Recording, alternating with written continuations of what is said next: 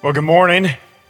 It is good to be with you this morning. I'm thankful just to be able to worship with you and be together. Hey, this morning we're going to start off with prayer. Maybe you have seen in the news as of yesterday what is taking place between Israel and Palestine. I'm not going to stand up here and pretend to know all the back story of all that is taking place there. I don't. I've read a lot. I've heard a lot. But what I do know is that God is going to protect his land. And right now, there is people losing their lives. There are people who are at captivity. And we need to continue to pray for peace. Same thing with Russia and Ukraine. Our world is always combative. Our world is always at war. And so this is real. And we need to be in prayer for it. So let's turn to the Lord and ask his help. Heavenly Father, we come before you this morning, not even exactly sure what to pray, if we're going to be honest. We know that the word war it means a lot. It comes with a lot of emotion, a lot of thoughts, a lot of history. And so this morning, we just ask, Lord, that you would be present. We pray that you would provide a peace. Your word talks about a peace that surpasses our understanding, and truthfully, to be able to see peace in Russia or Ukraine or Palestine or Israel right now would be beyond my understanding. We ask that your mighty hand would move through these lands. We pray that you would protect lives. Father, I pray for those this morning that are displaced, that have lost family members, that don't know where family members are. Father, we just pray for the people. We pray for the souls. We pray that you would continue to do the work that you're doing here and across the world. Things like this make our hearts long for our eternal home. And so this morning we pray, come, Lord Jesus, come. We love you. We pray these things in your name. Amen. Hey, these past few weeks, we've been looking at an answer of Paul's to a question about spiritual gifts. It's been a couple weeks now, and truthfully, I've said this a couple weeks ago, I really do mean this and believe this.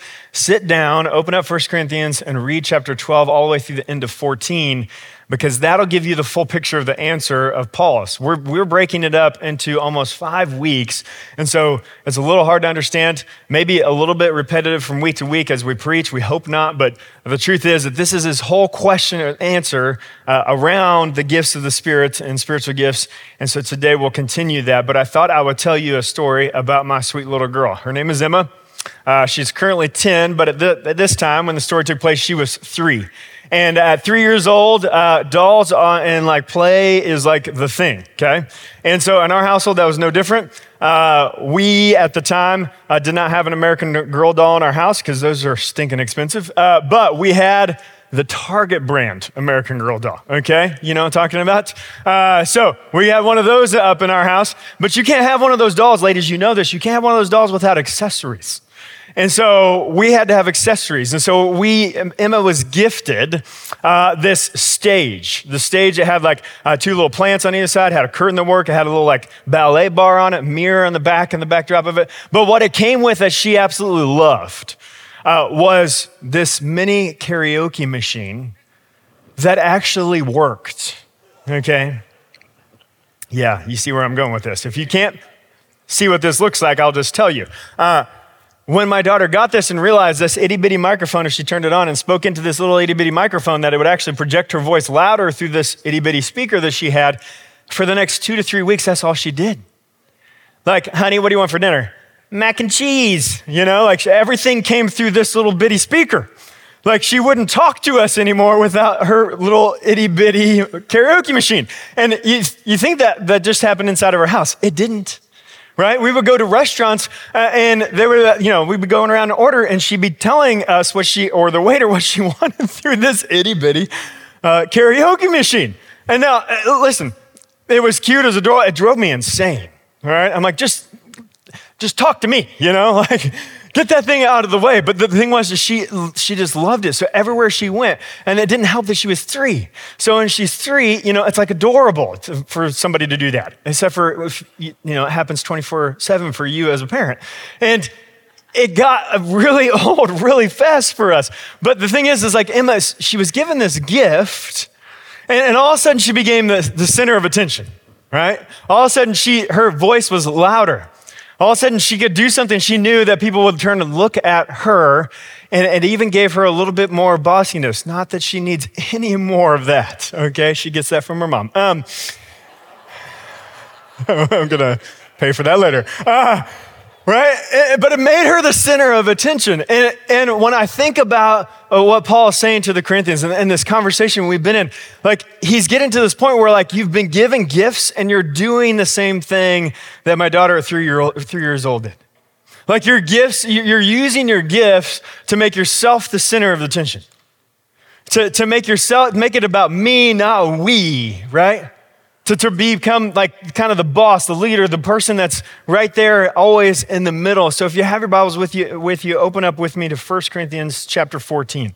Because Paul wants to address specifically a couple gifts. And see, here's the thing. The danger of this answer that Paul is giving is true for you and I too. All right, there's this tension. If we have these gifts, we can use our gifts to make things about us. It would be easy for me to use the gift of teaching and make things like this about me. One of the things that I say to myself before I stand up on this stage is from my brother-in-law, and he encouraged me in this a long time ago, and it was just one sentence, and I've said it every time I get up to preach. It's one of the few things I say before I come up here. I'm a dying man preaching to dying people. This isn't about me. All right, this is about a hope that we have for eternity. It's about something far greater than us. And so if we use our gifts just for us or to make ourselves the center of attention, then we're wrong. We're not using them the way he called us to use them. So we're going to pick up right where we left things off last week. I'm actually going to back up to chapter 13, verse 13. It says this, these three things will last forever: faith, hope, and love. The greatest of these is love. Chapter 14, verse 1. Let love be your highest goal, but you should also desire the special ability the Spirit gives, especially the ability to prophesy. For if you have the ability to speak in tongues, you'll only be talking to God, since people won't be able to understand you. You'll be speaking by the power of the Spirit, but it'll be all mysterious. But the one who prophesies strengthens others, encourages them, and comforts them. A person who speaks in tongues is strengthened personally, but one who speaks a word of prophecy strengthens the entire church. I wish you could all speak in tongues, but even more, I wish you could all prophesy. For prophecy is greater than speaking in tongues, unless someone interprets what you are saying so that the whole church will be strengthened. Right up top, Paul tells us, here's what I want you to understand. Their gifts, the gifts that were given to the church in Corinth, their gifts were to edify, not to entertain. Now you got to see, and within the context of what he's writing, the two of them that are the specific like gifts that are most desirable. It's speaking in tongues and prophecy. They're probably the two most vocal gifts that as you look at the list of spiritual gifts. And in fact, we know from later, next week, Andrew will cover this, but like we know from later, he actually tells them at one point during like your worship time, only 2 or 3 people are allowed to speak in tongues. So what we can deduct from that is that there's tons of people speaking in tongues. Everybody wanted to speak in tongues, all at the same time, over each other. Because why? They wanted the attention to be on them. It wasn't about entertainment. Paul's trying to get them to understand this is about edifying the church. It's about what's good for the church. He starts with love be your highest goal. And then he doesn't get mad at them or talk down to them for wanting the special abilities. He says, but you should also desire the special abilities the Spirit gives, especially the ability to prophesy. Paul puts prophecy over speaking in tongues in this moment, but then he goes on to speak specifically about speaking in tongues. Verse 2, for if you have the ability to speak in tongues, you'll be only talking to God, since people won't be able to understand you. Now, here's a couple things I need to pause for a second and say, make sure we all are on the same page. Number one, speaking in tongues is not something we practice very regularly here at White River Christian Church. That's typically within charismatic churches, but what I want you to know is that we believe the Word of God is 100% true. It's inerrant, it's true, it is God's Word, and in it, that is listed as a spiritual gift, speaking in tongues. And so we believe in speaking in tongues. We believe that that is right and that is appropriate for this right time, being handled in the right way. I truly believe that that still is something that is used today by God for the church. Now, the second thing I want you to understand is the difference between these two things, okay? Prophecy and speaking in tongues. Speaking in tongues is man speaking to God. It is man speaking to God. Prophecy is God speaking to man. Do you understand that? So speaking in tongues is man speaking to God. Prophecy is God speaking back to man. And sometimes through men, most of the time through men. And so he's making this very clear. Paul wants us to understand, listen, if you're doing that, using speaking in tongues as your gift, you'll only be speaking and talking to God. Since the people around you won't be able to understand you. You'll be speaking by the power of the Spirit, but it will all be mysterious. Now, I thought it'd be helpful for us this morning if we kind of dove a little bit deeper into that for a minute. And I understand some of you, this might be not even close to being familiar to you. You might not have been raised to understand speaking in tongues. Some of you might have come back from a charismatic background. Wherever you come from, what I want to do is just take a look at Scripture and what it says and try to clarify some things around it. And so let's jump back to Acts chapter 2. So if you have your Bibles, turn back with me. Acts chapter 2. We all know Acts chapter 1 is where Jesus ascends into heaven, and Jesus had promised when he did this that he would do what? That he would send a helper that would come back for us and help us here on earth. And so that is exactly what takes place in Acts chapter 2 on the day of Pentecost. Okay? Verse 4 says this. Everyone present was filled with the Holy Spirit and began speaking in other languages as the Holy Spirit gave them this ability. At that time, there were devout Jews from every nation living in Jerusalem. When they heard the loud noise, everyone came running and they were bewildered to hear their own languages being spoken by believers. They were completely amazed. How can this be? They exclaimed. These people are all from Galilee, and yet we hear them speaking in our own native languages. Okay, so on the day of Pentecost, right, when the Holy Spirit came and fell upon the church, just as Jesus promised it would, they began speaking in tongues. There were like what looked like flames of fire above their heads. Like it would have been amazing to be there this day. Like I would have loved to see this take place. But the believers are completely surrounded by what? By unbelievers. By people who didn't know Jesus. And all of a sudden, all of them begin speaking in unknown languages, speaking in tongues. And as they're speaking in these unknown languages, they're unknown to them, but the unbelievers that are around them, they are known to them. And in fact, they come, and it says that they begin running, and they were bewildered to hear their own language. These were people from Galilee. Galilee would not have known this many languages. Anyone from Galilee would not have known this many languages, any of these languages. And here they are, they're speaking in a native language of people that are surrounded by, that they themselves don't know. And yet those people do know it, and as they're hearing it, they're hearing them speak. And so what are they speaking about? Jump down to verse 11, because if we don't take note of this, we can get a little bit out of hand with where this goes, okay? Okay, there's a little bit of the previous sentence, but the first full sentence in verse 11 says this. And we all hear these people speaking in our own languages about the wonderful things God has done. What are they hearing? They're hearing man speaking to God about all the things he's done in languages they don't know, but yet other people do know. So what are they doing? They're testifying to all the great things God's done. And here it is. It's as if, okay, so this is really weird to say. I'm going to Africa tomorrow. I still don't have that through my head, okay? I'm going to Africa tomorrow.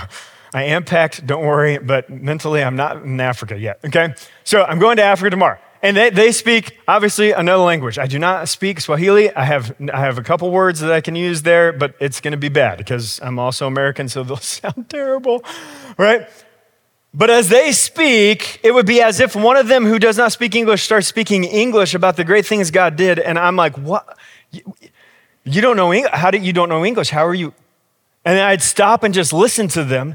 And they're talking about what? They're talking about all the things God has done.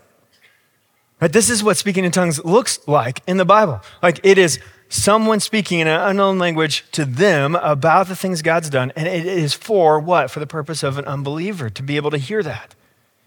So flip with me back to 1 Corinthians chapter 14. I'm getting a little bit out of order, but I'm going to jump to it anyways because I want you to see this. Verse 22 says this. So jump to verse 22 in chapter 14. So you see that speaking in tongues is not a sign, or is a sign not for believers, but for unbelievers. Later, Paul makes the point, like this isn't for believers, speaking in tongues necessarily, it is for unbelievers. Why? Because it's a miracle, because it's something that we can't really control or do. It's not just this babble that we use. It's actually language. It's just language that God gives us that we're able to then speak that an unbeliever might be able to hear in their own native language. That's what the gift of speaking in tongues is. So then he says this, go back to verse 2, actually verse 3. He says, but then one who prophesies strengthens others, encourages them, and comforts them. A person who's speaking in tongues is strengthened personally, but one who speaks a word of prophecy is strengthens the entire church. Back to the point. Their gifts are to do what? They're to edify the church, not entertain the church. They're to build people up. They're to do what? Strengthen others, encourage them, and comfort them. It's why Paul goes on to say, I wish you could all speak in tongues, but even more, I wish you could prophesy. Because prophecy is greater than speaking in tongues unless someone interprets what you are saying to the whole church so that they will be strengthened. Right? He's saying, hey, there's an order to this. And in fact, I wish you would all be able to prophesy, because if you'd be able to prophesy, then you'd be able to encourage and build each other up. You'd be able to do what we talked about in the last couple weeks that he's already presented. What are our gifts for? To help each other. Our gifts are given so that we can build up the body, that we can encourage one another.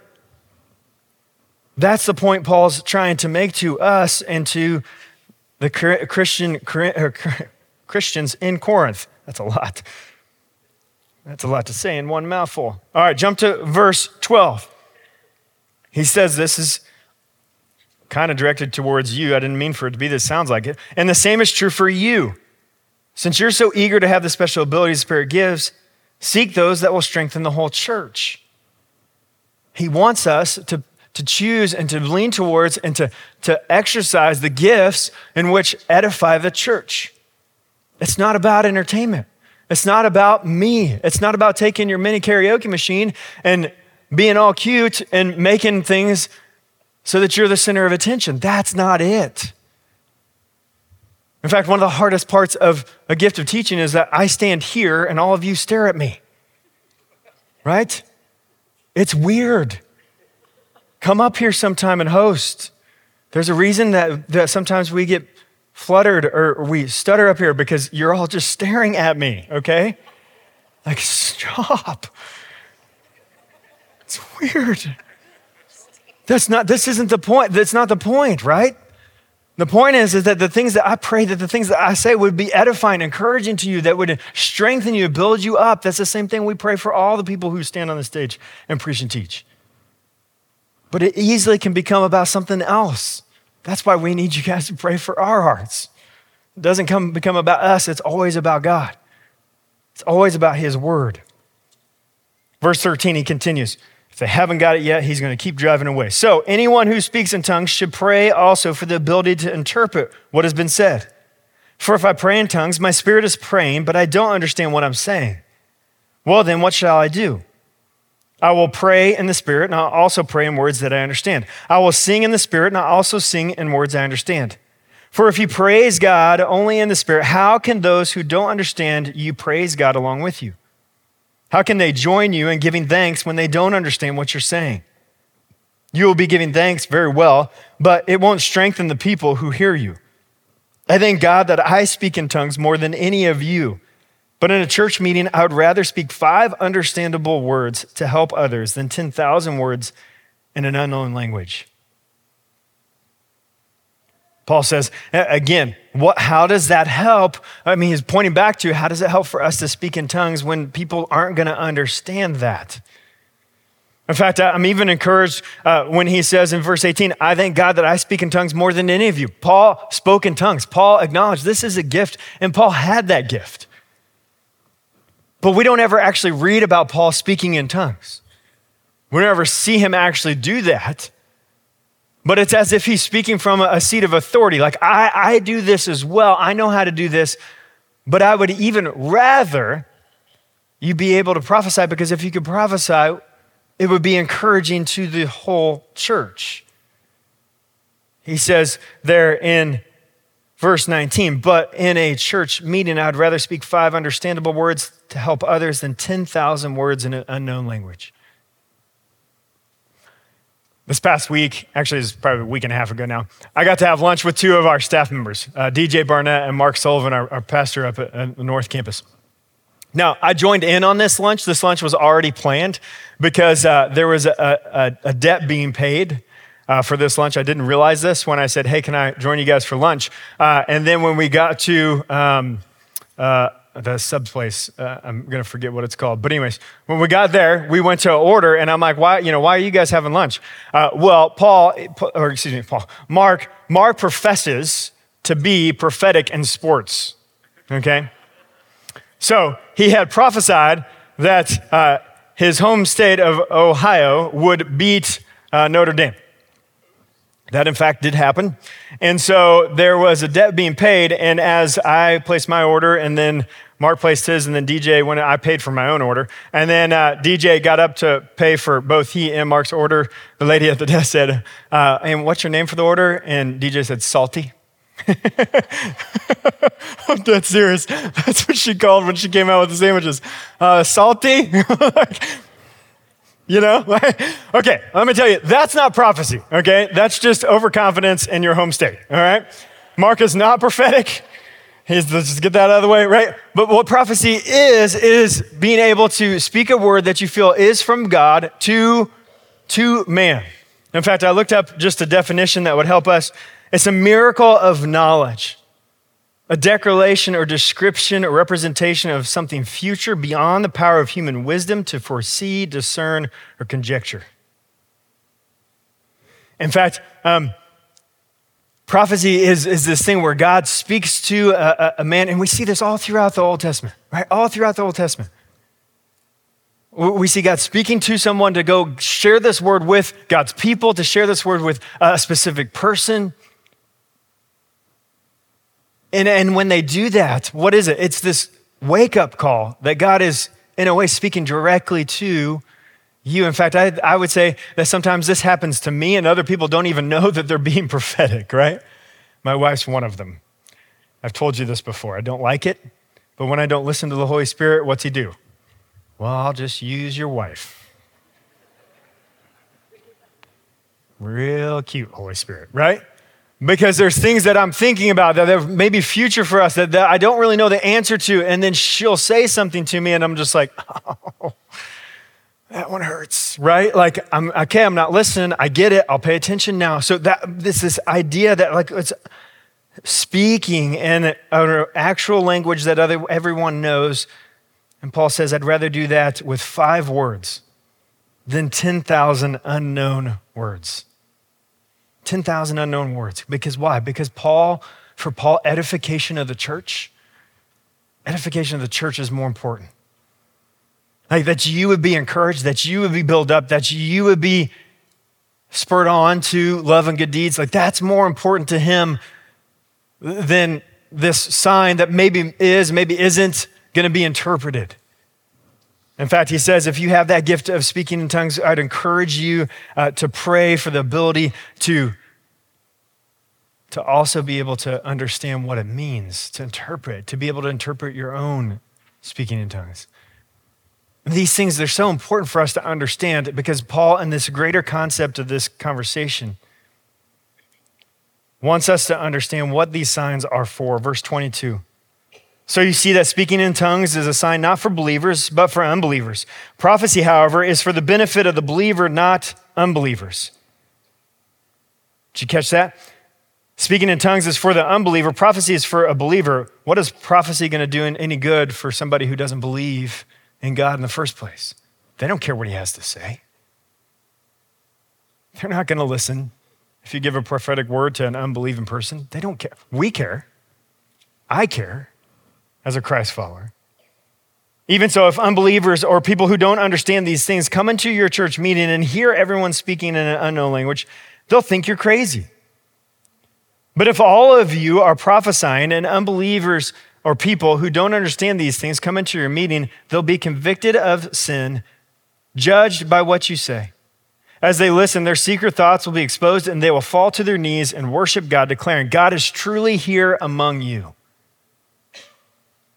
You see, we never know what the power of what God puts on our hearts can do. And God puts a word on your heart. If you're supposed to encourage somebody, I felt at times led by God to tell somebody something specific. Was that a prophetic word? Maybe. Am I a prophet? No. But when I follow the Holy Spirit's leading and I speak those things into existence in other people's lives, almost always God uses that for his glory. And that's what he's calling us to do. And even when we preach those things and those unbelievers can understand because it's in their own language, what does it say it'll happen? And listen, their secret thoughts will be exposed. They'll fall to their knees and worship God, declaring, God is truly among you. So not only does a prophetic word have the ability to encourage you, but it has the ability to convict an unbeliever and bring them to knowledge and saving faith in Jesus. And so again, what I would encourage you in your gifts is this. Use your gift to edify the church. Use your gift to encourage others and build others up within. And use your gift to speak truth to those outside. It leads me to what I want us to do today, just to end and wrap up the sermon. Every single service, we're taking a minute to pray for our one. I hope you're still doing this. I hope it's becoming more normal for your watch to go off at 1:41. It's not for me at all, but I hope it is for you. I hope you're stopping and you're actually praying because what we do in here affects those people who are not yet here. Right? And we have the opportunity to speak truth into those people's lives that we're praying for that don't know Jesus. It's why we're taking 1 minute out of every service to be able to pray for them for a year. Because we long and look forward to getting to meet them. I've actually got to meet some of your ones. And I just smile, both on my face. I have this cheesy grin when I meet them. I'm like, you don't know what's coming, right? But more so in my heart, I'm just excited to meet the people that you've been praying for. Because I know that God can do far more than we could ask or imagine. I know that if they come into this room and they hear prophetic words that we're preaching from God's word, that it's going to do something.